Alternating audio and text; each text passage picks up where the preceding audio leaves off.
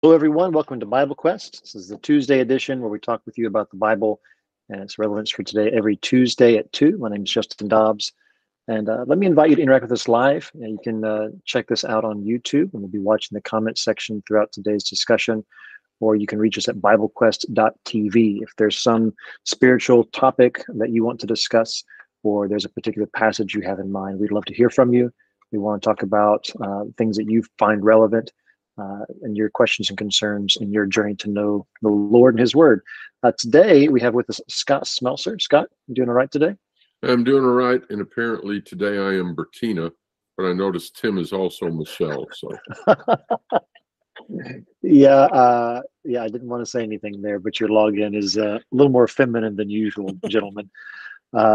Tim, how are you doing? You okay with your out-of-body experience? Yeah, doing well.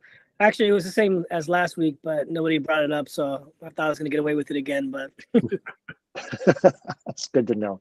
Good to know. Well, glad you guys are with us, and I think we're continuing the discussion from last week. Really rich. We kind of had to squeeze it all in. There's a lot to discuss about the spiritual realm. Tim, what do you have for us today? Sure. I thought there's just a few more points we can mention about heaven and the concept of the spiritual realm, but then move on to entities or beings inhabiting the spiritual realm. And the way that I've kind of organized that are the spiritual beings that are in God's presence, and then the spiritual beings that are not in God's presence. Just a different way of saying the good and bad spiritual beings. So we'll see how far we can get through that. Nice. Yeah, it's hard to talk about those things sometimes because I think we mentioned last time we're living in this three-dimensional realm, and we often even think of things in two dimensions, like good, bad, and there's some complexity here with the spiritual realm. So, yeah. So, what did you have left over from last time you wanted to touch on? Just real quick, the idea that we mentioned the heavenly realm, and so not just the idea of God's home, but this spiritual realm that exists around and overlaps the physical realm, and we being physical and spiritual people inhabit both realms really kind of simultaneously as we await our new spiritual bodies to inhabit the spiritual realm in a more realized sense, whatever that's going to be like. And we kind of didn't get a chance to talk about some of the main application of the idea that we are living in the spiritual realm as we speak. And so I thought I would see what you guys have to say about that. What are some verses? What are some applications? Some things I should keep in mind if I am a physical being and a spiritual being, and I'm inhabiting the spiritual realm now during this life? What are some biblical lessons regarding that information? First one that comes to mind is Matthew 6, verse 19. I kind of feel like this is low-hanging fruit, and yet it's so basic we often forget it. Do not lay up for yourselves treasures on earth, where moth and rust destroy, where thieves break in and steal, but lay up for yourselves treasures in heaven, where neither moth nor rust destroys, and where thieves do not break in and steal. For where your treasure is, there your heart will be also. So if we understand there's something beyond what we experience in this physical plane, well, we better act like it and invest in the things that are eternal. Absolutely. And the idea of sojourners and pilgrims, it's mentioned in Hebrews 11 and in 1 Peter 2. Beloved, I beseech you as sojourners and pilgrims, abstain from fleshly lusts. So we live here. We're meant to enjoy the food that's here that feeds our physical bodies. If the Lord says don't eat of that tree, then don't eat of that tree. But in general, we're meant to enjoy the food. We're meant to enjoy the relationship of marriage. Rejoice in the wife of your youth, Proverbs 5 says. But we need to remember, it's like the old song says, this world is not my home. So if you're on a trip and you need to stop for the night, you don't contact a realtor and shop mortgages and buy a house, because you're just there briefly.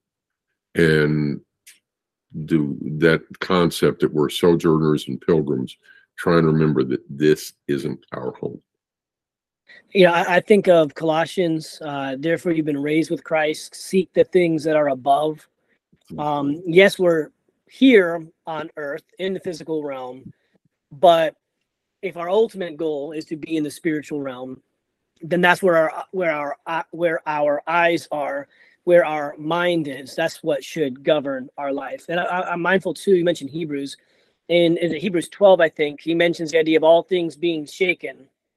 And what are the things that are going to remain after all things are shaken? And it's almost this image where God grabs his existence and gives it a good shaking, and all the impermanent things shake away. And the permanent things are the things that remain and are lasting. The physical realm is what's real to us. That's what we're active in and we relate to. But which realm has a greater reality, though? The spiritual realm that might feel imagined or might feel unrelatable. The spiritual realm is actually the greater reality than the physical realm that we're currently living in. And so the goal of a Christian is to, as physical people, live and choose to live according to the spiritual realm rather than the physical. Well, and with that, if the greater reality, and it is in the heavenly realm, passages like Ephesians 1 that talk about our eyes being open to know the hope to which we're called, the immeasurable greatness of God's power. This is Ephesians 1, verse 19. There's a power at work in believers that we don't see, but we know is real because of Jesus and his resurrection. So there's this physical proof that's been given that there is a greater reality here, and we have access to that power. And I'm afraid sometimes we don't act like it. Sometimes I depend on myself and my own strengths, or I shy away from challenging, difficult circumstances because, again, I'm depending on myself. Whereas if we were depending on the Lord and we really believed he was at work in believers, we might do things a little differently. And talking about which reality is really greater, Ephesians 2 mentions when we were dead in our sins. And so you can look out at the world and you can see two people. They're both physically alive. They're both hearts are beating, both have oxygen, carbon dioxide intake going, exhaust going on. But one is spiritually alive and one is spiritually dead.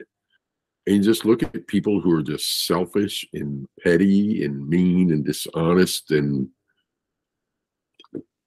they're physically alive, but to what purpose? They're avoiding the very purpose for which they were created.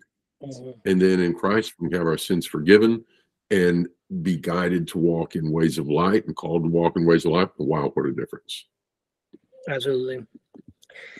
So, we kind of started our lesson or our discussion last week talking about the balance between, speculation and versus completely ignoring a topic. And we shouldn't do either. We shouldn't speculate and add. We shouldn't ignore it completely.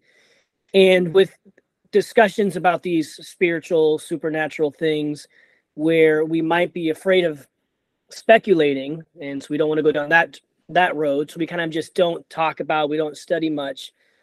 But when we fail to look at what the scriptures actually say about it is when we really fail to receive the value, the truth that can be known based off the things that are revealed in scripture. And what we've just talked about these last few minutes is that's an essential truth that has practical meaning in our lives. It changes the way that we think and we act.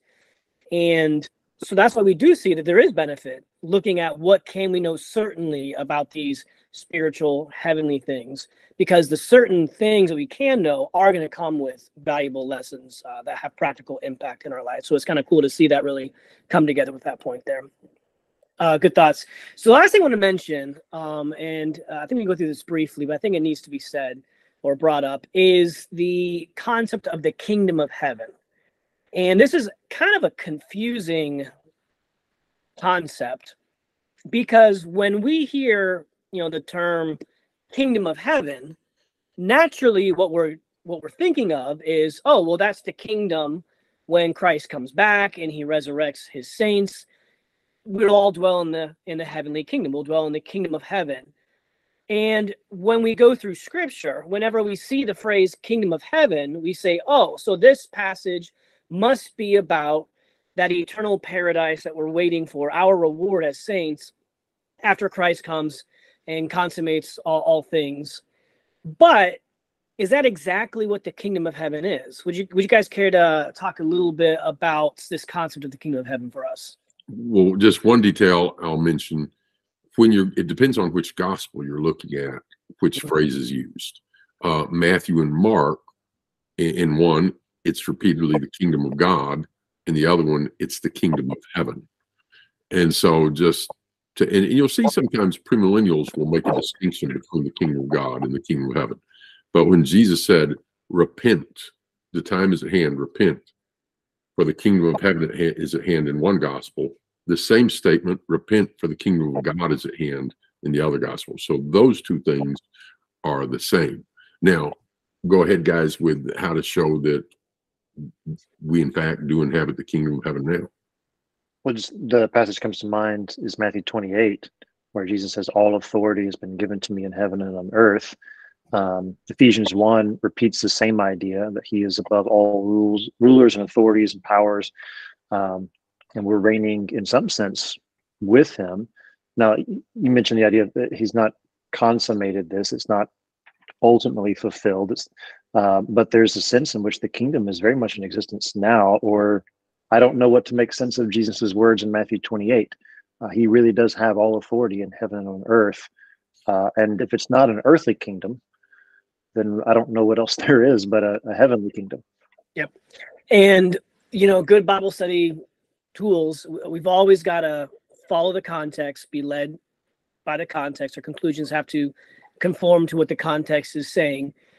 And one challenging thing that scripture does is it uses the same terms for different things. I think that's part of the confusion with Holy Spirit topics, the gift of the Holy Spirit. It's one term that's going to be used for different meanings, and that's hard for us to kind of see. Same thing with kingdom of God, as you mentioned, Scott. Yeah, in the Gospel of Luke, it's kingdom of God, but Gospel of Matthew, it's kingdom of heaven almost exclusively. And when you look at parallel passages and you see in the same parable, everything is the same except that term kingdom of God, kingdom of heaven. We see the interchangeability of it. And when we hear kingdom of God, we think the kingdom that belongs to God. And so we don't necessarily think of heaven because we know God rules over everything. So we can imagine the kingdom of God being here on earth. But the kingdom of heaven is the same idea. It's the kingdom that belongs to the realm of heaven. It's the heavenly kingdom. And to me, what helps is when you go through the Gospel of Matthew, so many of the parables are descriptions of the kingdom of heaven. They knew the kingdom was coming. They were waiting for it, and they didn't know what it was going to be like. They had anticipations and expectations. But Jesus says, well, I'll tell you what the mysteries of the kingdom of heaven. Matthew 13 is a series of parables that reveal mysteries about the kingdom of heaven. And when you look at these mysteries of the kingdom, it's things like, well, it's like a mustard seed starts off small and it grows to be larger than you would expect. It's like that. It's like the leaven where a little bit affects a lot. Or I think of Matthew 18, the kingdom of heaven is like a king who forgives his slave a great debt, and then that slave refuses to forgive his fellow slave a much smaller debt. And so that unforgiving slave is then cast into torment. When we look at these parables describing the kingdom of heaven, we begin to see something that we are familiar with here on earth, here and now. Much of our Christian living really relates to these parables about the kingdom of heaven. The guy who shows up to the wedding feast without proper clothing and is cast out. That's like the kingdom of heaven. And so a lot of the parables describe what we experience as Christians in this church age. And so we see those are descriptions of the kingdom here and now that Christ has established. But You look at 1 Corinthians 15:50, Paul says, now this, I say this, brethren, that flesh and blood cannot inherit the kingdom of God. We spoke of that last week, where to inhabit that spiritual realm, we need a spiritual body. So there, the kingdom of God, I do believe, refers to that consummated age where we are in the heavenly kingdom in our new spiritual bodies. But kingdom of God in Luke, or kingdom of heaven in Matthew, might be referring to a kingdom that is already established and that we exist in right now. So a lot of good study that can be done there. And so a key thing there is like what you said before, context, because there are passages in Paul and in Matthew where it's referring to the kingdom after the day of judgment.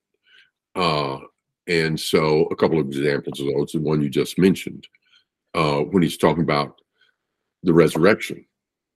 And he's made it clear through the context, Jesus was raised from the dead, the first fruits, but we won't be raised until that last day. And on that last day, death will be conquered. And then if we're alive, we'll be changed. So this flesh and blood won't go up, because flesh and blood cannot inherit the kingdom. In that text, it's kingdom of God. Mm-hmm. But it's the context that shows us there that it's limited to afterwards. Likewise in Matthew 7, this time kingdom of heaven. Not everyone that says to me, Lord, Lord, enters into the kingdom of heaven, but those that do the will of my Father. Many will say to me on that day, Lord, Lord, didn't I do this and that? And I'll say, I never knew you. Depart. So those two are way future. There's I don't like many Catholic phrases, but there is one I kind of like.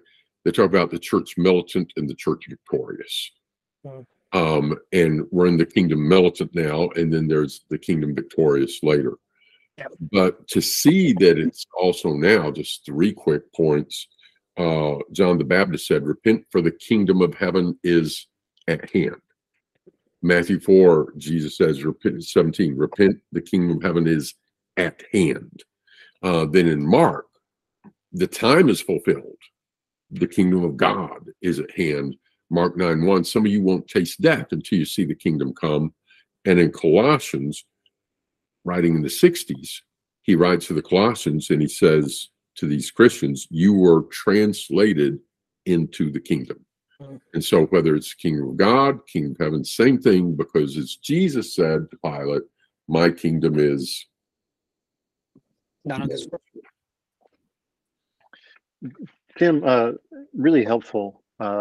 I know we've got a lot to cover in spiritual beings today, but I wanted to ask you, you mentioned in Matthew 22, I don't know if you said the passage or not, but you mentioned the parable about the kingdom of heaven, and the man without the garment, he's cast out into outer darkness. I'm kind of slapping myself on the forehead here.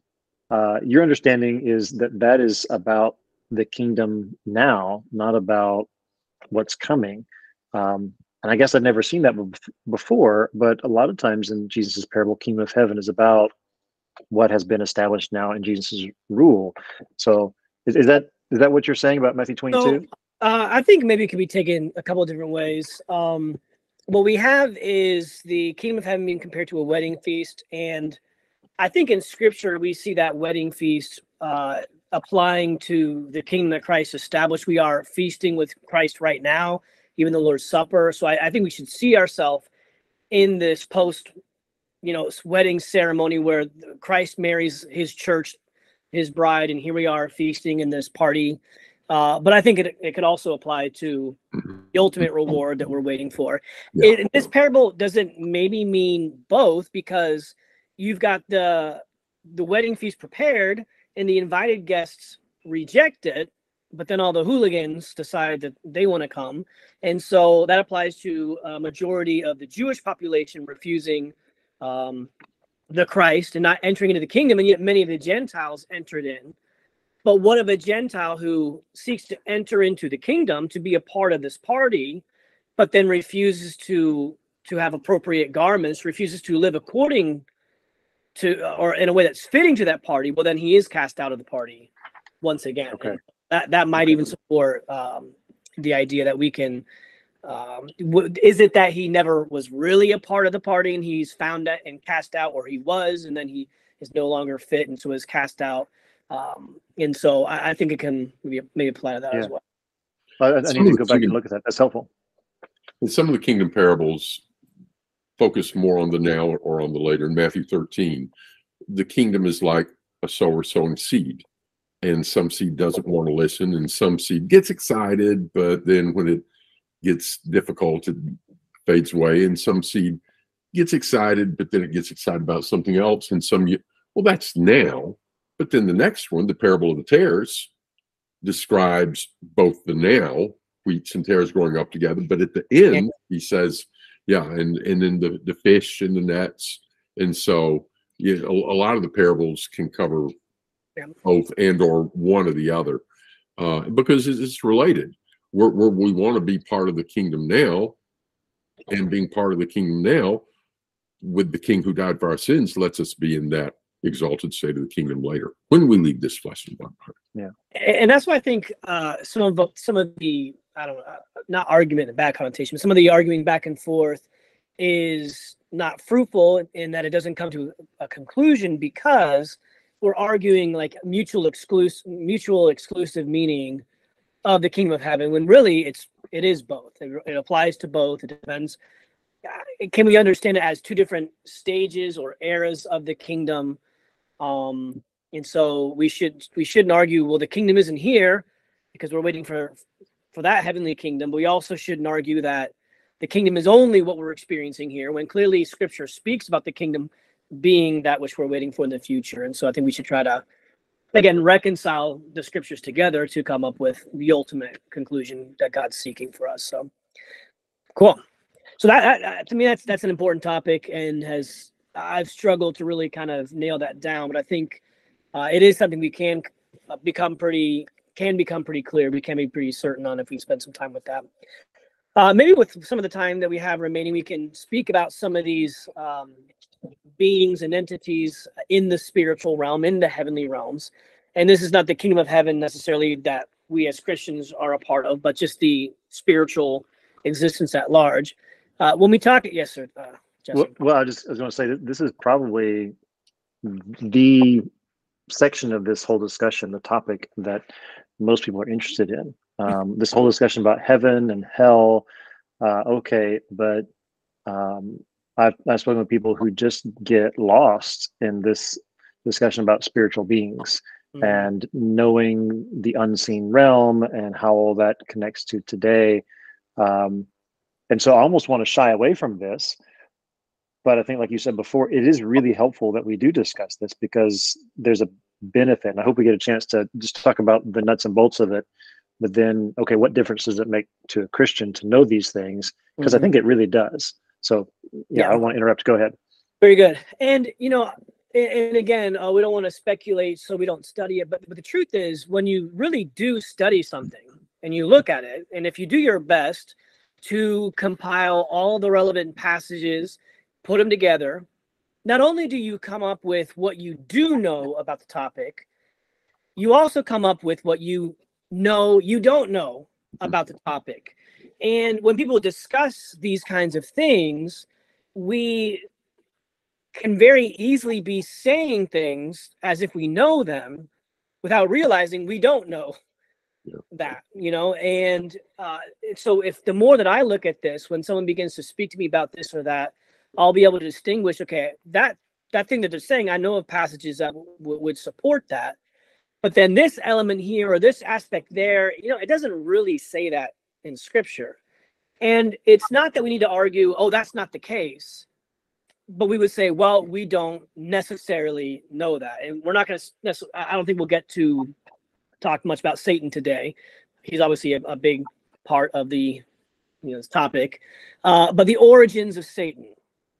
People talk a lot about the origins of Satan because, well, of course, what could be more engaging or fascinating than that? There's a lot of comic book movies, going around, and the best comic book movies are always the first one, because the most interesting aspects are the origin of the character.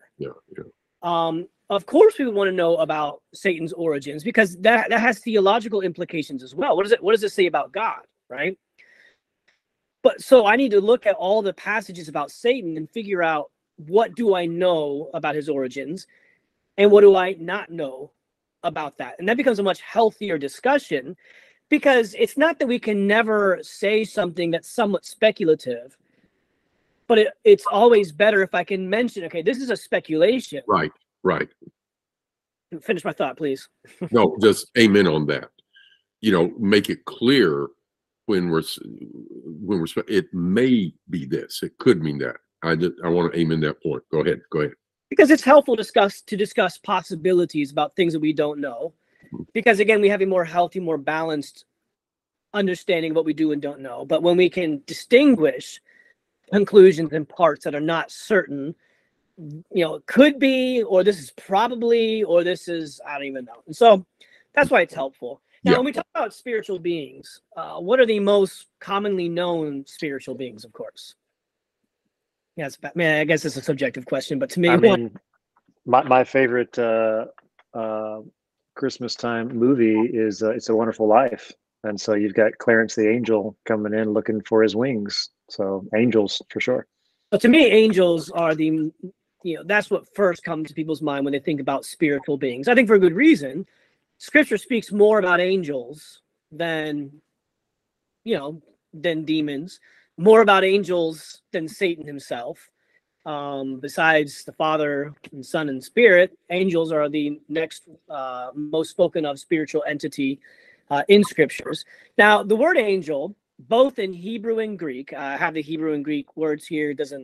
I don't really need to say them because I won't say them properly anyways. But in the Hebrew and the Greek, my understanding is this word is treated and used in the exact same way. And the word angel basically means messenger. That's right. And it can refer to a human messenger, or it can often refer to what is by context known to be a spiritual being, some spiritual messenger, but God calls them messengers nonetheless. In the gospel, or in the New Testament, evangelio, I think is the word. That's actually the Spanish word, but the Greek word, you can even see the word angel in the word for gospel, which means good news, right? So the messenger bringing good news is the idea.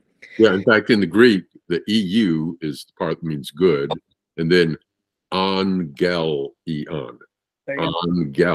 angel, message.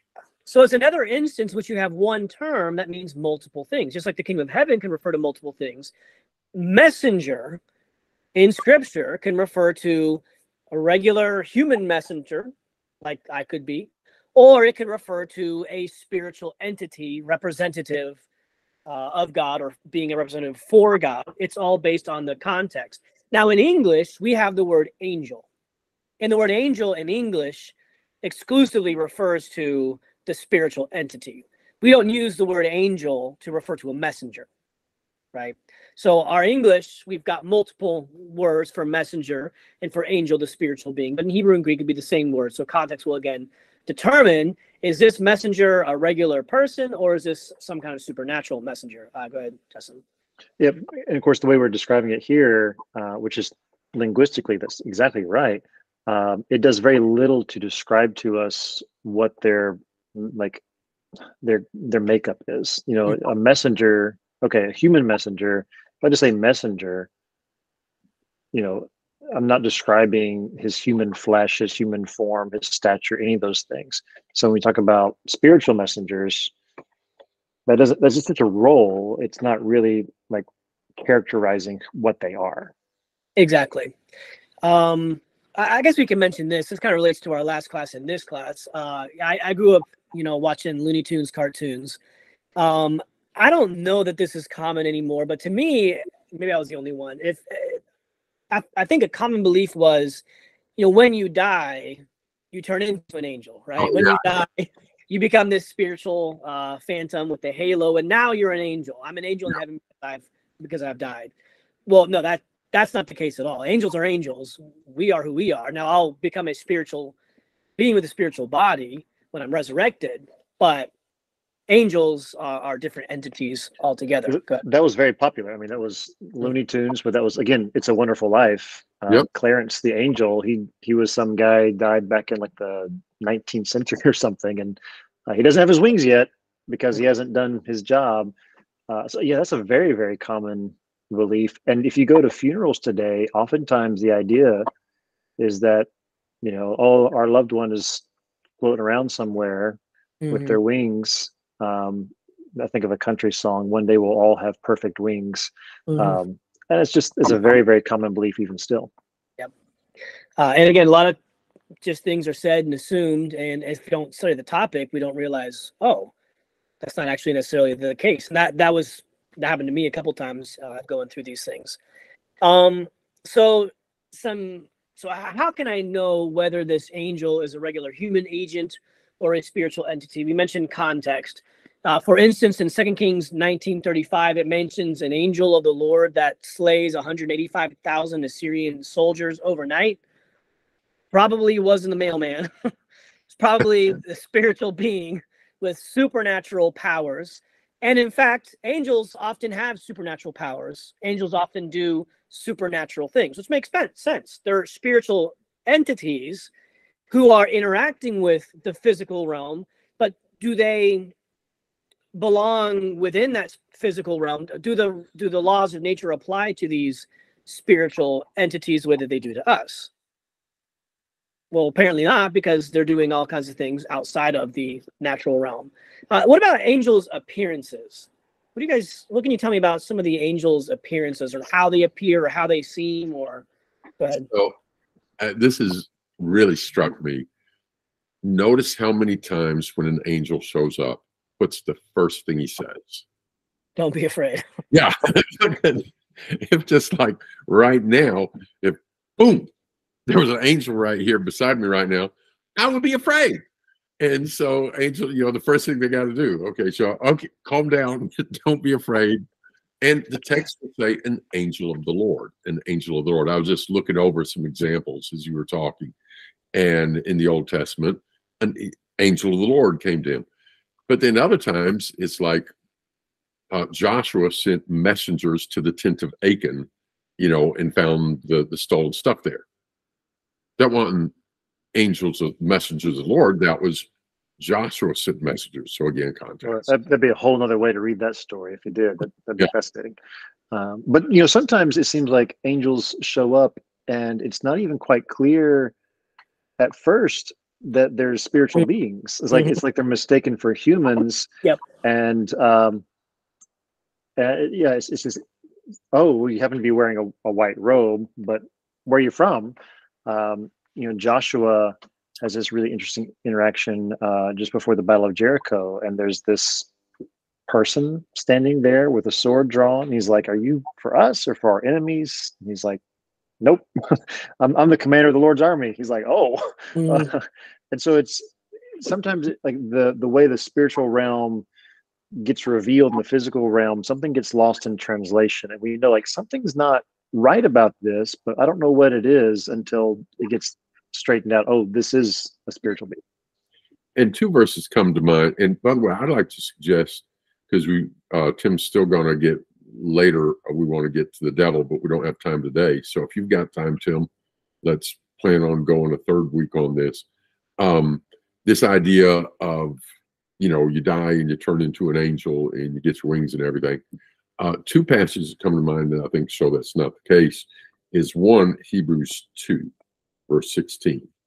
For truly not to angels does he, that is Christ, give help.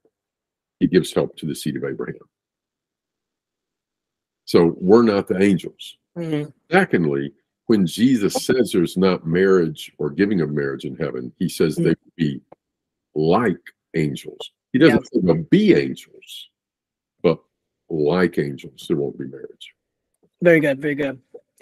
So and to understand angels, it's really a piecing together, all these different passages that give you snippets here and there. Yeah. If I were writing the Bible in my brain and maybe my Western brain, it's okay, here's a chapter, an appendix about angels and bullet points, and this is all the things you need to know about them. And oftentimes false religious books claiming to be inspired. I think of the Book of Mormon, for instance, they'll go back and they will systematically explain these things that people had religious questions about for decades. Well, here comes this nice long explanation of it, because that's what we humans we want. Give me the full rundown. We don't have about angels. There's not this long section explaining them completely. It's here's an idea here, here's an idea there. And is it uniform? It's not at all. It's very different depending on all the different situations. Angels can be invisible. You know, there was the angel that only Balaam's donkey saw. Oh, yeah. Until the angel revealed himself to Balaam. They can be seen as unassuming. You don't even know that they're spiritual beings until they disappear in a flaming fire, and then you're like, that was an angel, and then they begin to bow down and worship the Lord. Or they can be intimidating from the very beginning. One thing that's curious about the appearance of angels is, if I'm not mistaken, there's no instance in Scripture that say angels have wings. I think I'm saying this correctly. We'll get maybe eventually talk about cherubim and seraphim, which are spiritual beings, have wings. I'm not necessarily sure that cherubim and seraphim, I don't know, is that a different type of spiritual being than angels, or are they angelic spiritual beings? I'm not sure, because I don't know if it says that. Maybe Justin has something to say, but there's this assumption that you're an angel, so you have wings, and so you have this garment, so you do this thing and you do that thing. It's not uniform. And so don't have this automatic impression of them. Go ahead, Justin. Yeah, and just to note, because I've been in discussions about this with people who are better studied than some, and they'll note the same thing you're talking about here, and they'll say, well, actually, seraphim and cherubim aren't angels. And I'll just pump the brakes a little bit and be like, okay, let's give people a break. It's hard to categorize these things, and so sometimes we say angels when what we mean are spiritual beings. But even then, I think we have a hard time contemplating this identity of what it means to be a spiritual being, because they do come down here and they do interact with us physically. I mean, how did he go about killing 185,000 Assyrian soldiers in one night? Like, he didn't appear as a ghost and scare him to death. I mean, I don't know what happened there. So there's some interaction there. So I guess what I'm saying is, let's be patient with each other while we talk about these things and use terms that sometimes maybe we get the terms a little off, but let's not jump on each other about that. They're hard to categorize. Exactly. Because do we even know that cherubim are not angels? I mean, maybe angel is a larger classification. Maybe a cherubim has gone on a message, has shared a message for the Lord. We don't necessarily know that they're not in that category. But if they did show up like that, we would be terrified. Fear not, as he's got his eyes and wings and lightning. Yeah.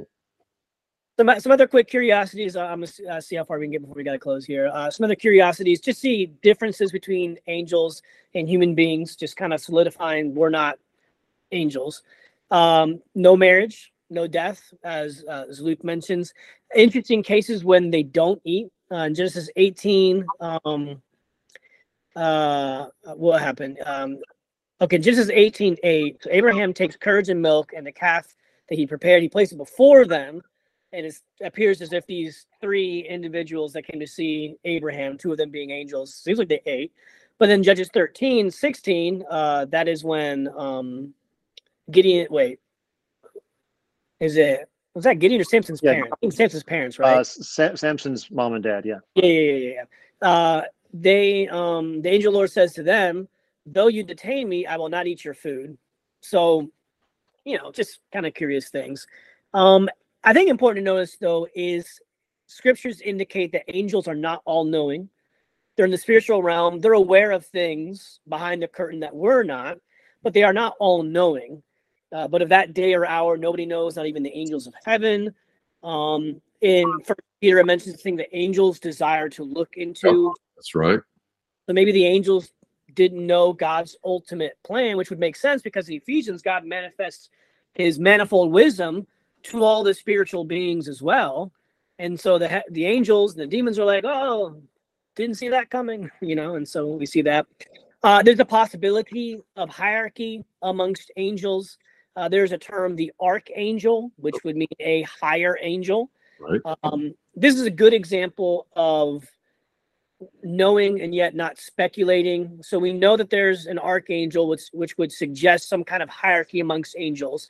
But what more can you say about it than that? So, okay. So here's an interesting fact. But doesn't... Yeah, we see in Daniel, right, where even some of the archangels or chief princes there are fighting against each other. Mm-hmm. And that's a whole new category where I have questions. But then that's all we're told is like, oh, I was contending here, and the Prince of Persia, and he's not talking about a human prince, he's talking about some spiritual being. Mm-hmm. And another prince came along and helped me, and I go, wait, what happened? And then he goes on talking about something else. And I want to know more, but we don't have categories for that. Yeah. Which eventually will kind of make the application that I think, especially amongst conservative Christians, we need to be much more willing to accept the reality of this realm and that there is something going on.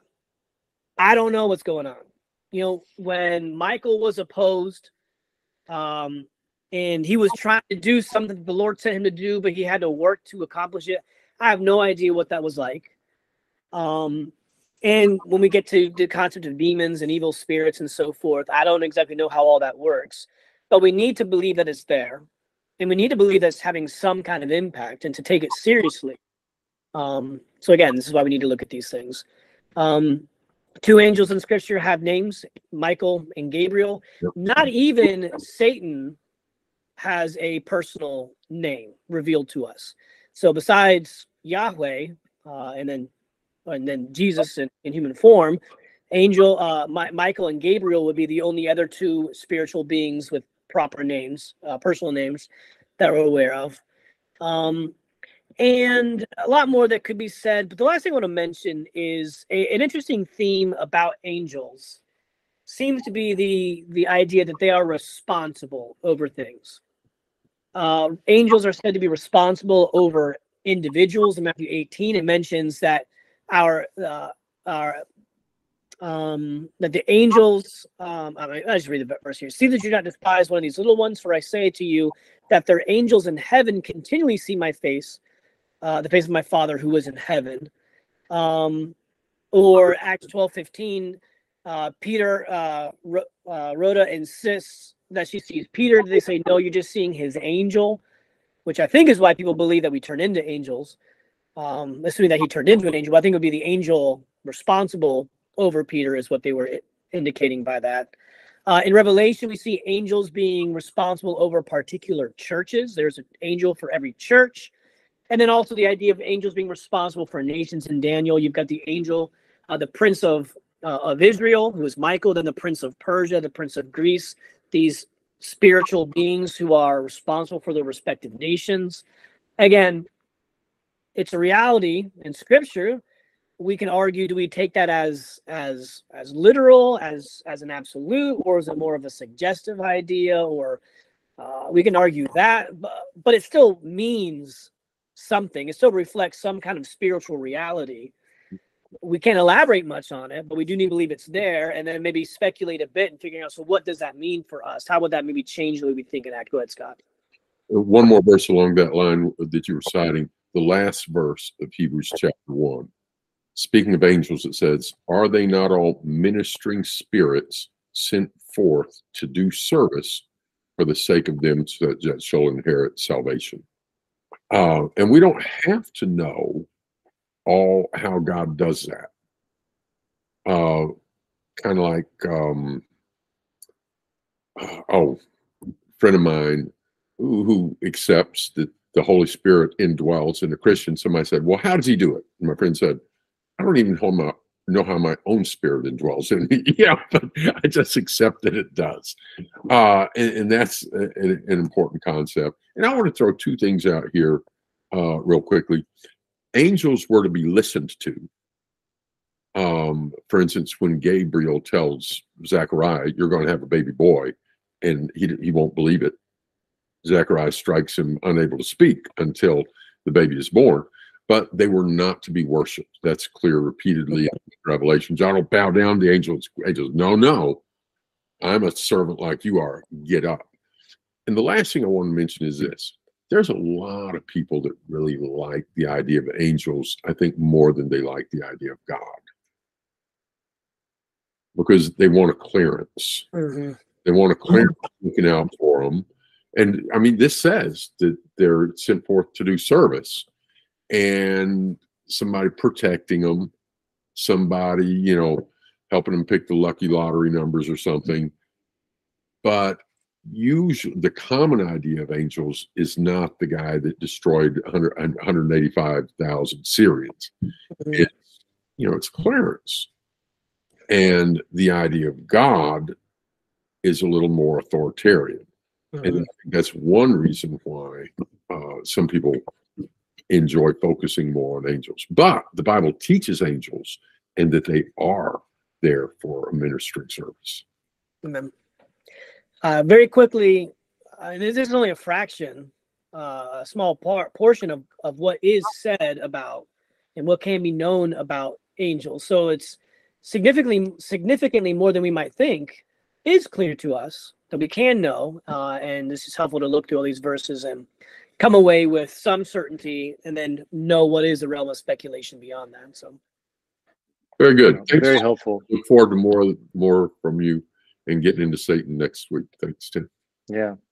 And through all this, Paul writes in Ephesians 3 that whatever we know or don't know about angels, our job in being reconciled to God and to each other is that through the church, the manifold wisdom of God would be made known to the rulers and authorities in the heavenly places. So my job is to obey God and to be reconciled to him through Christ and to each other. And then God gets glory amongst these spiritual beings. So Tim, thanks for introducing this topic. Look forward to continuing next week. That does conclude our discussion today. Thank you for joining in with us. If you found this study of God's word helpful, then please share it with others. Again, if you have thoughts or questions relating to other topics for future studies, you can visit our website at biblequest.tv. Thanks for joining in. God be with you. And if he's willing, we'll see you next week.